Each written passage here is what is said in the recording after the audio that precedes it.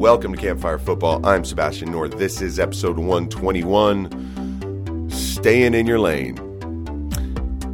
Look, I believe that people should essentially do what they feel is right. Obviously, whatever they want within the bounds of the law. You're going to upset some people. If you're going to be yourself, at times you're maybe going to get some friends and enemies along the way, right? Also, some people who don't stay in their lane, they stick their noses in other people's business. They ask for things that they don't really have a right to ask for. There are people who basically needed to just be shoved out of their position so that someone else could take the spot and make things better. That's a sacking, really. I'm going to get through a bunch of different diverse topics here, but most of them have to do with people getting a little bit outside of the zone that they are expected to be in. Let's start with Cristiano Ronaldo. Yeah, this has been basically everyone's number one topic for a week, and I wanted to start with it more or less because I have a take on it that, well, I think is kind of funny, but also I'm just not as upset as a lot of other people are about Cristiano Ronaldo. Now, did he stay in his lane here?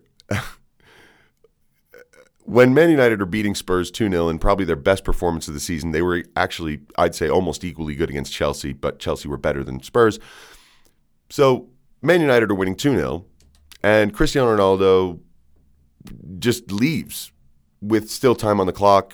And look, a lot of people were very upset. They were like, look, Sir Alex Ferguson, during his reign, none of this would have flown because no player was bigger than the club in those days, right? And any player who thought that they were getting there, Ferguson would push him out.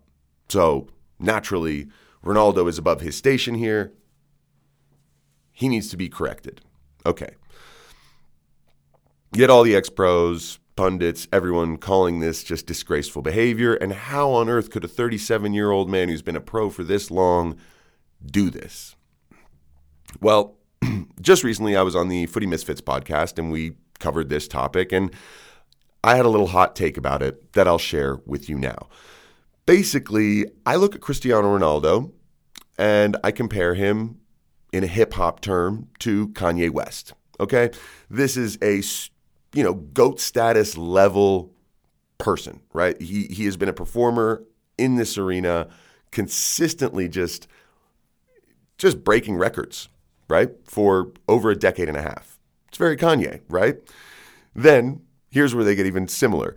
Every now and again, they will do something pretty selfish and daft. Either they'll say something or act in some way that makes everyone go, what are you doing? Like, how old are you? What is this right now? We'll hammer them for it. We'll castigate them for it. They'll kind of disappear and release a little statement that's not really an apology. I mean, I've never really seen Kanye West full-blown apologize. Neither have I seen Cristiano Ronaldo do that, right? They kind of just more or less fade off and let the storm quiet down. And then, of course, what do? Well, Cristiano Ronaldo comes back, scores bicycle kicks, breaks records, reignites the conversation that who's better of all time, he or Messi, or are they even better than Maradona? And the conversation reignites and everyone's like, Ronaldo's a genius. Same thing happens every time Kanye goes into obscurity and then releases an album. Everyone's like, what? Kanye? So it's kind of similar, right? There is something about the way these two go that at a certain point, why are we expecting different? Cristiano Ronaldo is who he is for a reason, okay? He has always kind of acted up in certain ways that to a lot of people just seem immature. If you're Cristiano Ronaldo and you look at what you've achieved in your life and everything, you probably go, I don't know why these people keep criticizing me. That's probably sort of how he looks at it. And why do these people have a right to criticize me? Well, of course they have a right. You have a right to not listen and do what you're going to do. And we've seen that he just does this for 15 years. Why are we expecting different? Let's just at least embrace the fact that it's only going to be a couple more years, and then we just won't be talking about this really ever again, right? I mean, Ronaldo, once he hangs up the boots, these conversations, they won't really come up until he gets into the managerial game and starts Mourinhoing and, But either way, Cristiano Ronaldo should have stayed in his lane, should have stayed on the bench, should have been available to play. Instead, he left, acted like a buffoon. But what do we expect? This is CR7. This is part of the reason he has also been so interesting to follow for the last 15 years. He's made the game fun. So away from that topic, because I don't really think there's much else that needs to be covered. I just think it was funny to get into that for a second. So, staying in your lane. The Ballon d'Or was officially announced. Karim Benzema won it. No surprises, right? No one was really surprised about that one. And no one really had any complaints about it. But the one person who seemed to throw just this little pinch of salt, a little edge, some doubt into the whole thing, is teammate of Karim Benzema, Thibaut Courtois. So, look, Thibaut Courtois, he's an outspoken goalkeeper ever since he's really re-cemented his place at the top of the pile of goalkeepers. He's also made it clear to a lot of people that they slept on him for a while. After they won the Champions League, he said, essentially, there was a list that he had found, I think it was in 442 magazine, of top 10 goalkeepers, and he wasn't in it. And he was just like, that's disrespect. Put some respect on my name. Wins the Champions League and just kind of lets everyone know, hey, y'all forget about me all the time. Fair. A little bit outside of your lane, Thibaut Courtois is saying that it's kind of unfair that no goalkeeper will ever win this award and that no matter how well you play, you will never be considered for it. Okay. There is a reason why goalkeepers probably will never win this award. Okay. They do not actually participate in the action necessarily enough to warrant that. And this is nothing against goalkeepers. It's one of the most important positions on the field and probably one of the most difficult to play. However, scoring goals is the most difficult thing to do in the game. And there's a reason why the highest paid players are the ones that bang in the goals and that create the goals. That's been true since the beginning of the game, right? Yes, every now and again you have central defenders who, like Virgil van Dijk, who get paid the big bucks because they are so specialized at what they do. And then you've got goalkeepers who every now and again pop up who are very different from the rest. I'd say Manuel Neuer is probably the only goalkeeper that I can remember who is Ballon d'Or worthy because he revolutionized the position. And some of the things he was doing were genuinely affecting the way his teams played. And not just saving shots and clearing balls, but the way he distributed, the way he cleaned up from the back. Manuel Neuer changed the position. And so maybe there's a case for him that at some point in his career, he was Ballon d'Or worthy. Courtois, great goalkeeper, but I don't think that a goalkeeper should go and say, hey, why don't we ever win this award? To me, it's a little bit of a, dude, stay in your lane, you're a goalkeeper. Allow the players that everyone wants to watch, the ones that score goals, the ones that make beautiful things happen, allow them to win it. I'm sorry you're a goalkeeper in a sense. It's like you get to be in the poster on the losing side. In all the posters, you're on the losing side. Someone's scoring a goal and celebrating and you're on the floor. But as a goalkeeper, you get to be a hero sometimes as well. You get your Lev Yashin, but I don't think you get the Ballon d'Or. So thought that was an interesting one. It was kind of interesting also, some of the awards, the women's award was given to Alexia Putellas, who, look, not gonna argue she's not the best female on the planet. I'm not going to argue that. But this is a player who tore her ACL and was not able to participate for Spain at the Euros. Her Barcelona also lost in the Champions League final to Olympique Lyonnais. So she played half of the year and did not take home any silverware or have an impact in silverware being brought home aside from La Liga, right? So, yeah, very interesting that she won it, but also who else, right? Beth Mead, Sam Kerr, good picks, I think. Actually, there really isn't a stay-in-your-lane topic to this. I kind of just wanted to mention that piece of it. The Copa Trophy as well for the young players, Gavi winning it. I found it interesting that Bukayo Saka was something like 8th in the rankings, but it was funny because a lot of people were clamoring for Aurélien Tchouameni to win the award, but the problem is he's 22, so apparently he's too old for it. So that was kind of an interesting one. All right, let's move on to the Women's World Cup draw. nice big quick change of pace. It's kind of interesting. There's still 3 spots that need to be filled. There are playoffs that are going to be happening between different confederations and different teams. 10 teams will go into a little playoff tournament. 3 will come out and go into the World Cup. So right now in Group A, we have co-hosts, New Zealand with Norway, the Philippines, and Switzerland. I expect Norway to have a much better World Cup than their Euros. They fired their coach. I think that the pain that they felt in those Euros, especially their 8-0 loss to England, will reinvigorate them. So, you know what? I was high on Norway before the Euros. I'm not going to change my mind now. They still have top players. The squad barely has changed. And so that means that they're going to want some sort of redemption. So I think Norway will probably win that group, actually. And look, I always hope for the host. So New Zealand, it would be nice if they advanced as well. Switzerland are probably the next best team in that group. So they'll need to do some work there. Not sure what to expect from the Philippines, but hopefully they just don't get thrashed every game. And I'll say that about a few other teams. Group B, Australia, Ireland, Nigeria, Canada. That's a tough group because Nigeria are probably the top side in Africa. Ireland, Republic of Ireland, there's not really a whole lot we can say yet. We don't really know much about them. Australia, they're the powerful hosts. Sam Kerr leading the line. I imagine they'll do well in this World Cup. They'll get out of the group stage. I think that they'll get to the quarters, but then it depends on who they play after that. Nigeria, Canada, that'll be a good fight between the two of them for who can take second spot, in my opinion. But Canada's also the Olympic medal holders, gold medal holders. So you can't count them out as possible group winners. Group C, Spain, Costa Rica, Zambia, and Japan. Japan, obviously, having won a World Cup already, they have to be considered in the top 2. Spain, group favorites. Come on. I mean, I also think if they have their full squad, World Cup favorites.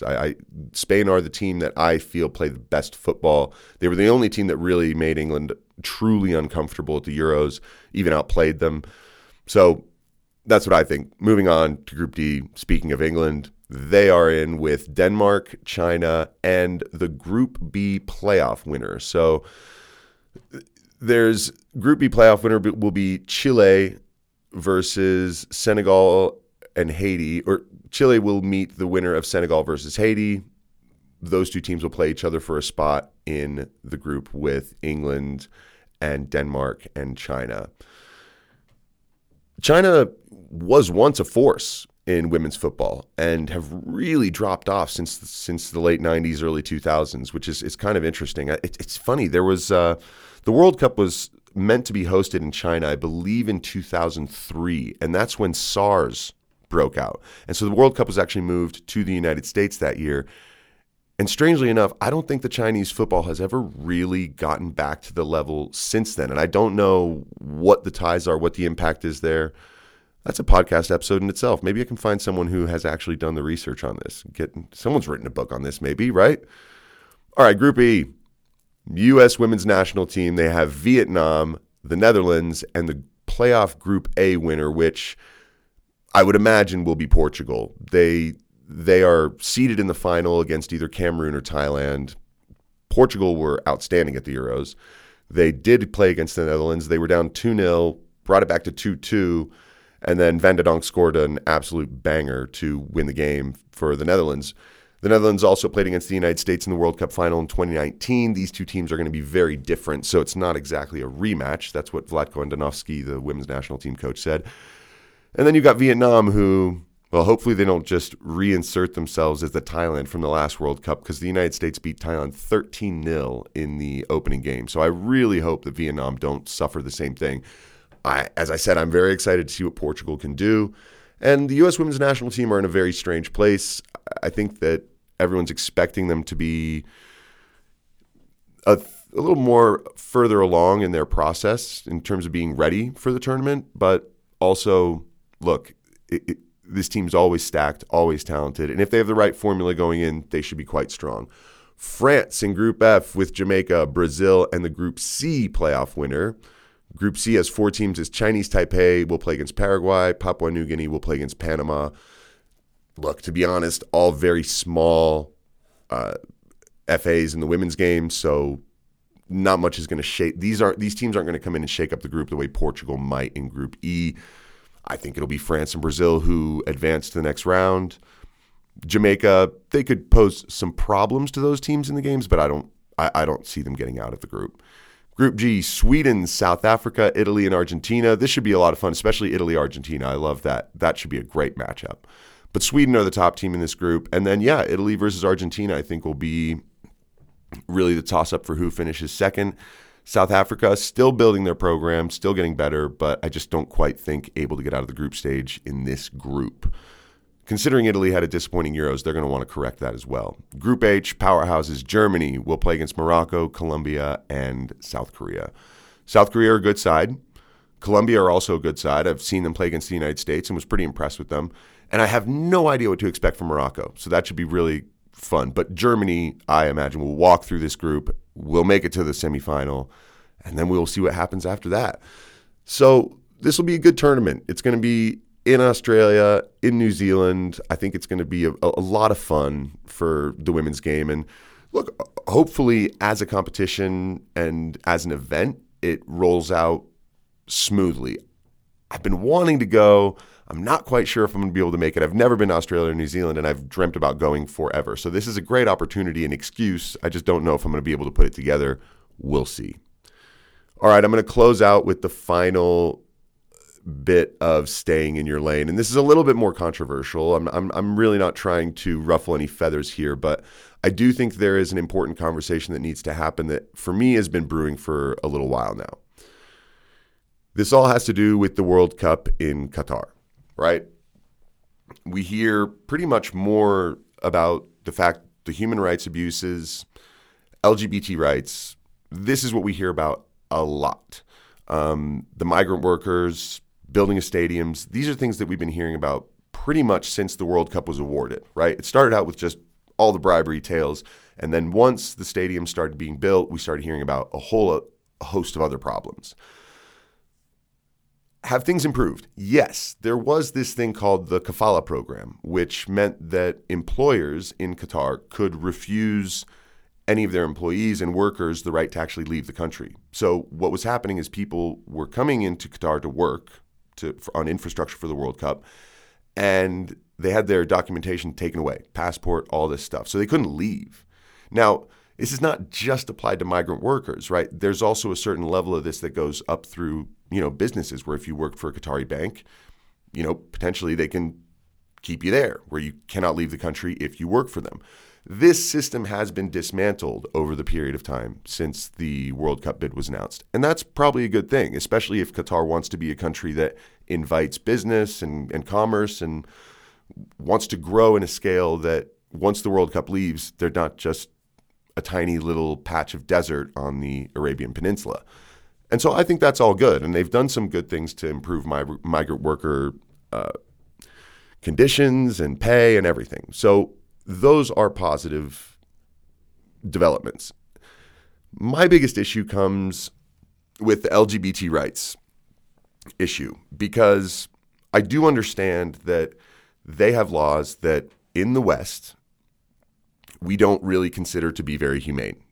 Okay, that I understand. Here is the law in Qatar. Whoever copulates with a male over 16 years of age without compulsion, duress, or ruse shall be punished with imprisonment for up to 7 years. Same penalty shall apply to the male for his consent. Whoever commits the following offenses shall be punished with imprisonment for a term of no less than 1 year and no more than 3 years. Leading, instigating, or seducing a male by in any way to commit sodomy or dissipation, including or seducing a male or female in any way to commit illegal or immoral actions. Okay, this is from that is literally from the Qatari Penal Code. So basically, it's punishable for up to 7 years, and this is the law in a Muslim country, and this is a Muslim country. So this is not a secular country like the United States, where we have freedom of religion, and therefore every religion sort of exists, and so therefore we don't base our laws on religions because religions are different. This is a Muslim country. The laws are based on Islam as well. Okay, and the thing about Muslim countries is they all have a very wide range of the way the Quran affects politics and policy. This is This is humanity. It's very diverse in the way different countries do things. Now, if it's diverse in the way countries do things, and we all have our own lane that we've created in the way we run our societies, isn't it probably good to stay in your lane? It's not a good look for the whole colonialism tag that the West has, that there is this pressure being put on the Qatari government to really alter the way they view LGBT issues. Now, do we hope that people can go to the World Cup, if you're gay, if you're lesbian, if you anywhere on that LGBTQ spectrum, if you're anywhere in there, can you feel safe going to the World Cup? That's the big question, right? Can you feel safe? What they have said, the Qatari government has said, is that yes, you can feel safe. Absolutely. And I'm actually going to read you a quote here of what has been said. Because the criticism Qatar has been going under has now erupted to the point where basically they're sick and tired of it. The ruling emir actually came out and said that there's a campaign, an unprecedented campaign to try and tarnish the country, basically. So he said the campaign tends to continue and expand to include fabrications and double standards that were so ferocious that has unfortunately prompted many people to question the real reasons and motives.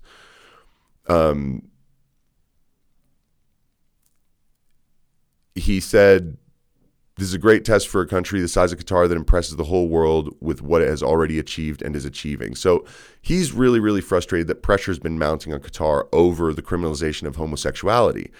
And basically the Qataris are saying, look, you can come here, but respect us.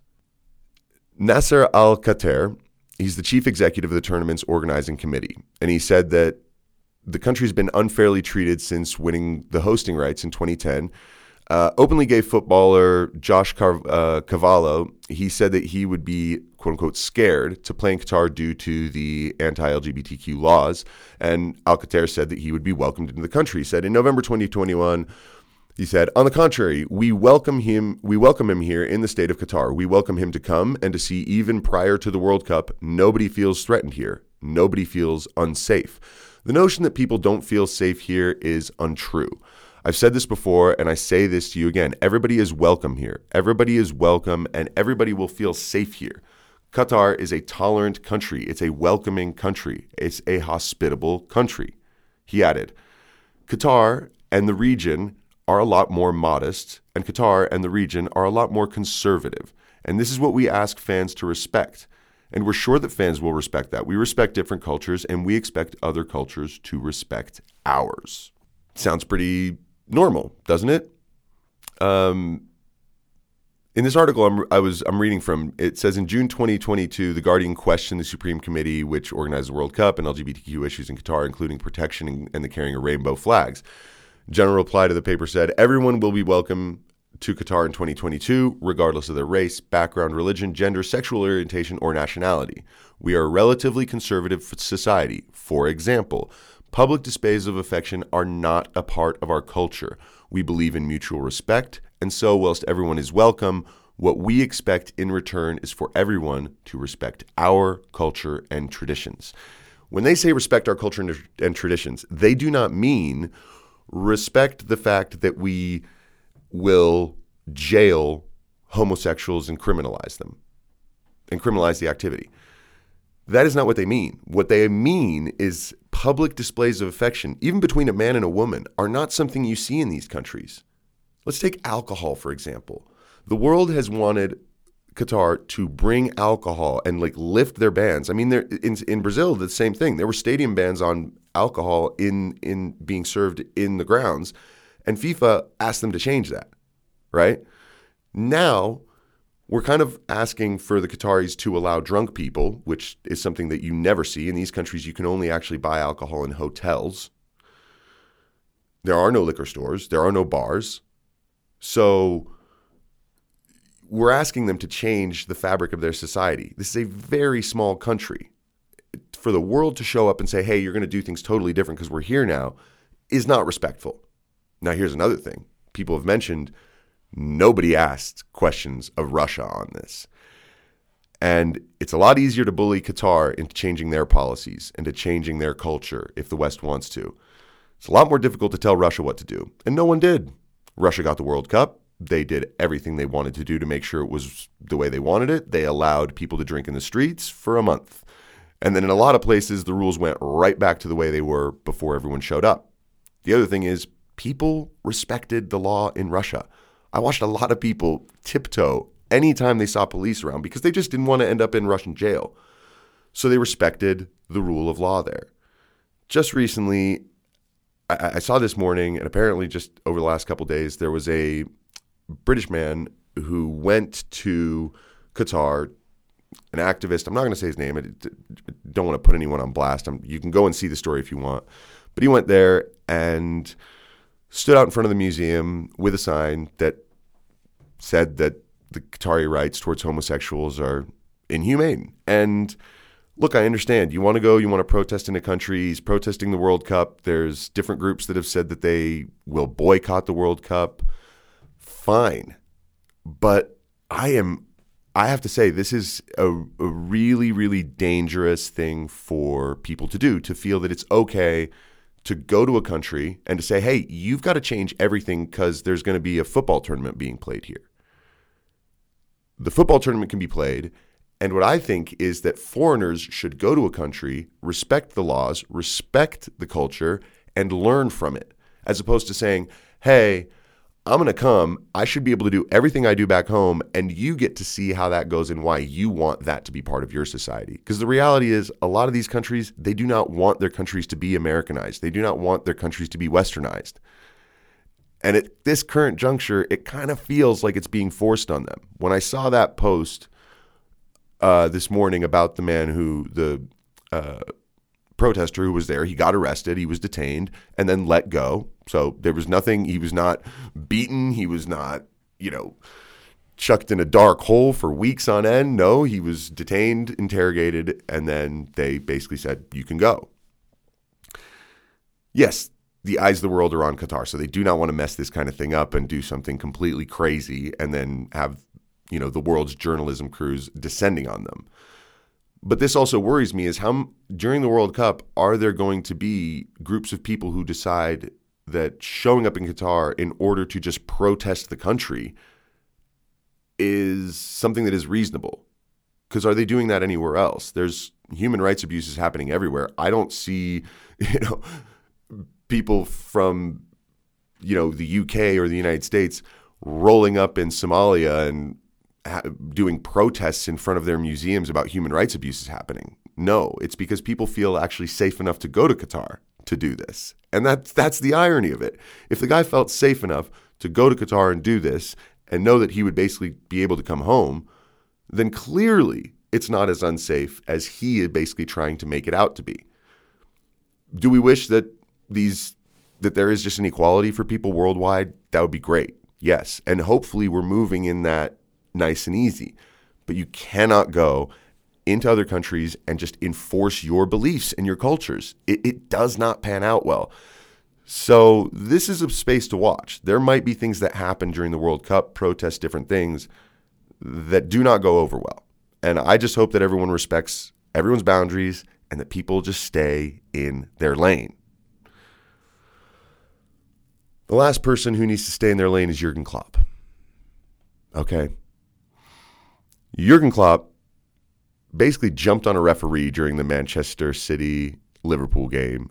And look, as a coach, the thing that drives me the most crazy is watching top level guys treat the referees the way they do, because it does filter down through the game. And actually, what I was told is that there was, on the same day, there was sort of a large strike. A lot of the referees went on strike in the local grassroots football in the area on the same day that Jurgen Klopp basically almost commits assault on a referee. I thought there was an irony there. And again, Jurgen Klopp, you've got to just be a coach. Going and speaking on the money that other clubs have, and then getting in the face of referees, you just look like you have sour grapes. Now, another group that needs to stay in their lane is Manchester City, and to please not go and accuse Jurgen Klopp of xenophobia. I mean, that is completely insane. That one drives me nuts. It's unfair. It's wrong. He didn't say anything xenophobic at all. He just said we can't compete with these nation states that just come in with tons of money. Didn't say anything about Arabs. Didn't say anything about the Saudi Arabian Peninsula. Didn't say anything about anybody. He just said we can't compete with that kind of money, and it's a little unfair. That's it. So enough with the gaslighting and virtue signaling. That's completely ridiculous. And so you see all these things come together when you link it to, once again, the World Cup in Qatar. It's frustrating that people are coming out, putting out their opinions on something that is genuinely not theirs to say. I think I've listened to on a lot of podcasts recently people talking about what the human rights issues in Qatar are, and everyone is very happy to speak as if this country has got to change itself now, or else we won't accept it. You just hear that tone from a lot of people, and I just think it's dangerous because this is a country that asked the citizens. They didn't ask for the World Cup. Okay, there was a committee that put together a bid. They had a lot of money. They bribed some people, and they got the World Cup to be brought to this tiny little country. Then they had to build an infrastructure, an entire infrastructure. And what did they do? They just tried to put it together as quickly as possible, got migrant workers, tried to cut some corners, and they got caught for that, which, as they should. If they're going to organize a worldwide event, you've got to do things correctly. But ask yourself, did the Qatari citizens ask for this? Are they excited for the world to come to their doorstep? Probably. But that doesn't mean they're excited for people to come in and try and whitewash their culture, change it, and tell them that they're doing things wrong. So, people, if you do go to the World Cup, just respect things. Please don't be out drunk in the streets. All right? That was fine in Moscow. Okay, it's not okay in Doha. It's just not going to be okay. So I just ask anyone who goes, respect the Qatari people, learn something about their culture, and probably just enjoy being sober for a week or two if you're there. What's the worst? What's the worst that can happen? You don't lose anything, maybe, huh? You remember everything. It's not so bad. All right. That's going to have to do it for episode 121. Thanks so much for stopping by. Look, I think it's really important that we all look at all these stories that are coming and going right now, because it's going to heat up over the next 3 weeks leading up to the World Cup. And I just ask anyone who listens to this right now, try and spread a message of tolerance and acceptance for, all types of things and all types of people, and that we don't need to flaunt every single part of our belief system in front of other people. We just don't need to do it. We can go ahead and learn from others. Ronaldo can learn from others. Willie, I don't know. Things are cyclical in football and life. Thanks so much for stopping by. I'm Sebastian North.